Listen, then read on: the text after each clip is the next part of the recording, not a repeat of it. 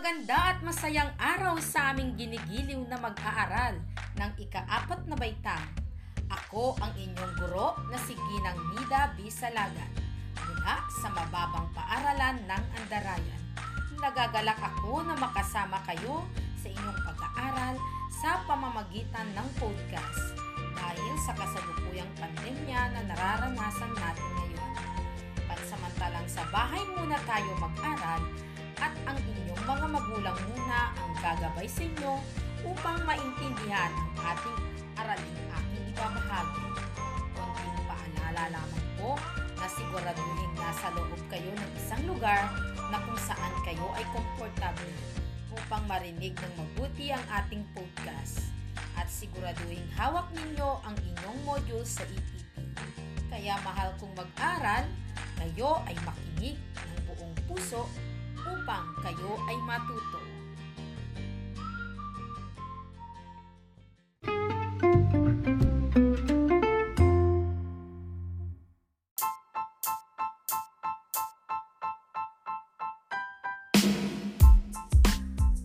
Sa ating nagdaang aralin, napag-aralan ninyo ang wastong pamamaraan sa pagpapatubo o pagtatanim ng halamang ornamental. Ngayon naman, sa module na ito ay pag-aaralan natin ang masistemang pangangalaga ng tanim tulad ng pagdidilig at pagbubungkal ng lupa na makikita sa inyong module sa EPP4 Milk Code EPP4AG-0E-8. Halina kayo at samahan ninyo ako sa episode ngayong araw.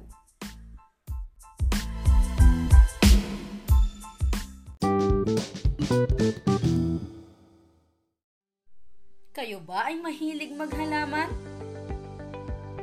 Nagagalak ako sapagkat marami sa inyo ang nakahiligan ng maghalaman. Kaya sa araw na ito, tayo ay aawit. Ang pamagat ng awitin ay tayo'y maghalaman. Tara, sabayan ninyo ako. Nasasabik na siguro kayo ano? Kaya simulan na natin.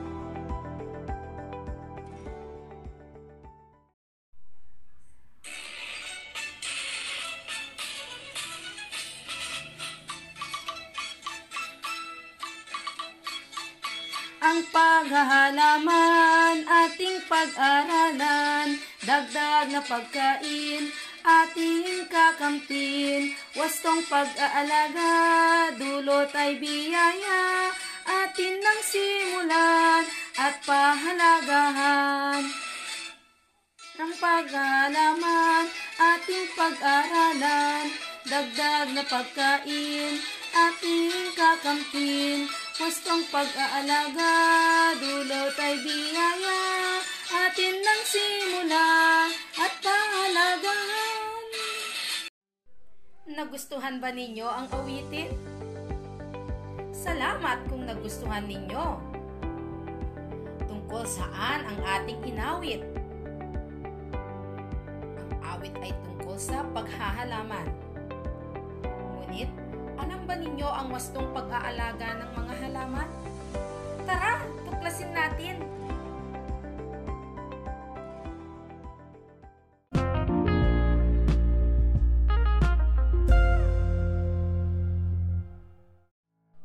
Nakasalalay sa wastong kagamitan ang ikaayos ng paghahalaman. Bawat kagamitan ay may angkop na gamit na siyang makatutulong upang higit na maging sistematiko ang paghahanda ng lupang taniman. Narito ang mga kagamitan sa paghahalaman. Ang dulos ay ginagamit sa pagbubungkal ng lupa sa paligid ng halaman. Mahusay rin itong gamitin sa paglilipat ng mga punla. Ang asarol ay ginagamit sa pagbubungkal ng lupa. Regadera naman ang ginagamit sa pagdidilig ng halaman. Ang kalaykay ay ginagamit ito upang linisin ang kalat sa bakuran tulad ng tuyong dahon at iba pang uri ng basura. Samantala, ang pala ay ginagamit sa paglilipat ng lupa. Ang piko naman ay ginagamit na panghukay ng matigas na lupa. Tinidor ang ginagamit na pandurog ng malalaking timpal ng lupa. Ang itak ay ginagamit na pamutol sa mga sanga at puno ng malalaking halaman. Ang bareta ay ginagamit sa paghuhukay ng malalaking bato at tukod ng kahoy. At ang panghuli ay ang karet na ginagamit na pamutol ng mataas na damo. Ngayon naman, tatalakayin natin ang tamang pagdidilig. Ang dalas ng pagdidilig at ang dami ng tubig na pandilig ay depende sa tanim. Ang mga halamang gulay tulad ng petsay, mustasa, celery, at iba pa ay kailangan diligan araw-araw. Mayroon din naman 3 beses lamang sa loob ng isang linggo. Halimbawa nito ay ang talong, okra, kamatis at sili. Ang mga halamang ugat naman gaya ng kamote, patatas, carrots at iba pa ay di gaanong nangangailangan ng tubig. Mainam na magdilig ng mga halaman sa umaga o kaya naman ay sa hapon na papalubog na ang araw.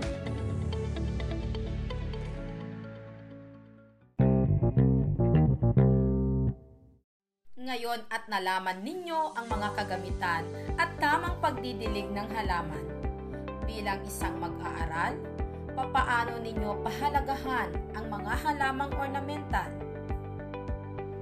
Maaari ninyong pahalagahan ang mga halamang ornamental sa pamamagitan ng pag-aalaga nito ng maayos at pagdidilig para mapanatili ang ganda nito. Sa panahon ngayong pandemya, pinapayuhan ang bawat isa ng maging ligtas dahil sa paglaganap ng sakit na COVID-19. Sa kahiligan natin sa pag-aalaga ng mga halamang ornamental, hindi natin maiiwasan na makisalamuha sa ibang tao, kaya nararapat lamang na sundin ang mga health protocols na pinapatupad ng Department of Health. Mga bata, tingnan ang inyong module. Para sa inyong gawain, gawin ang isagawa sa ika-8 pahina. Sa gawain A, iguhit sa kahon ang mga kagamitan sa paghahalaman. Isulat din ang pangalan at angkop na gamit ng bawat isa. At para sa gawain B naman, magbigay ng halimbawa ng mga halamang dapat diligan araw-araw, minsan lamang, o 3 beses sa isang linggo. Maaaring ispasa ang output sa araw ng pasahan ng module. Maliwanag ba mga bata?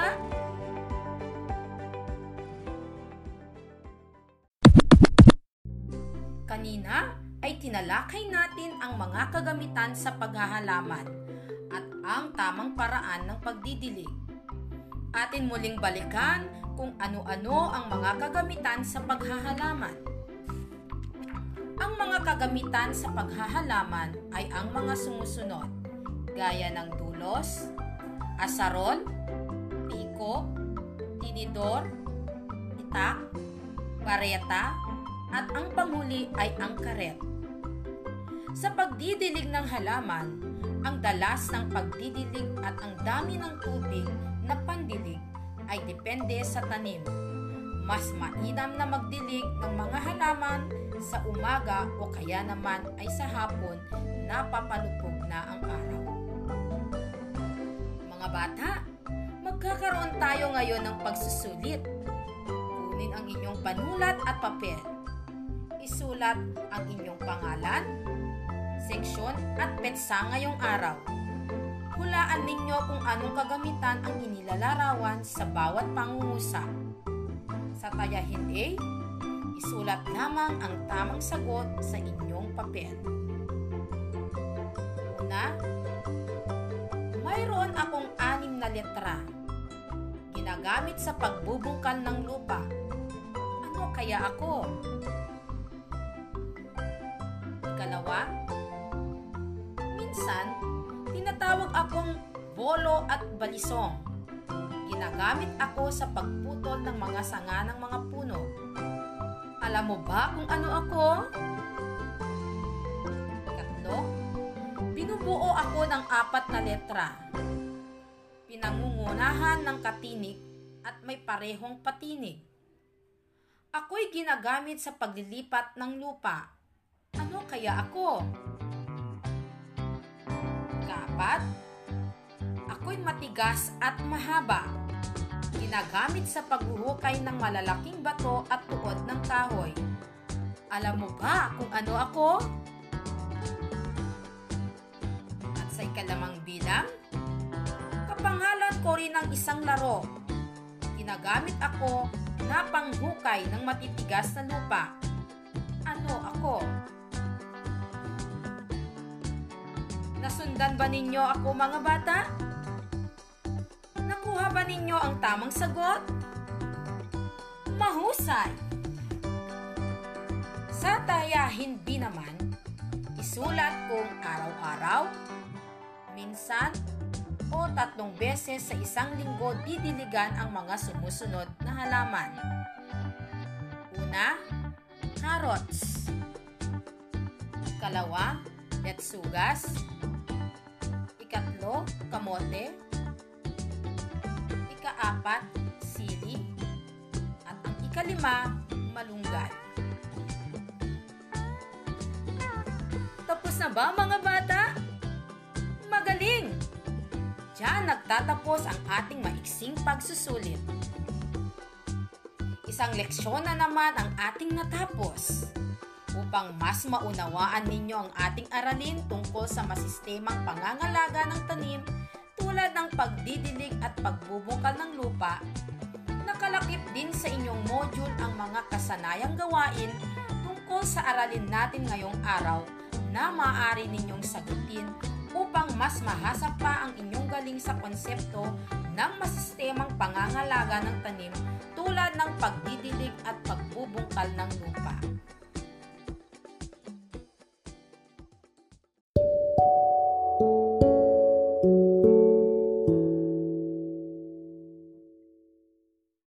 Bago tayo magtapos, nais ko munang batiin ang lahat ng mga sumusubaybay sa aralin natin ngayong araw. Ang mga mag-aaral, magulang, tagapangalaga at sa mga kapwa kong guro. Antabayanan lamang kung kailan ulit tayo mag-aaral dito sa podcast. Maaari ninyong subaybayan ang mga episodes sa ating podcast account na Nida Bisalagan. Maririnig din ito gamit ang Anchor app o Spotify. Hanggang sa muli, laging tandaan, mag-aral ng mabuti upang ang buhay ay bumuti. Paalam!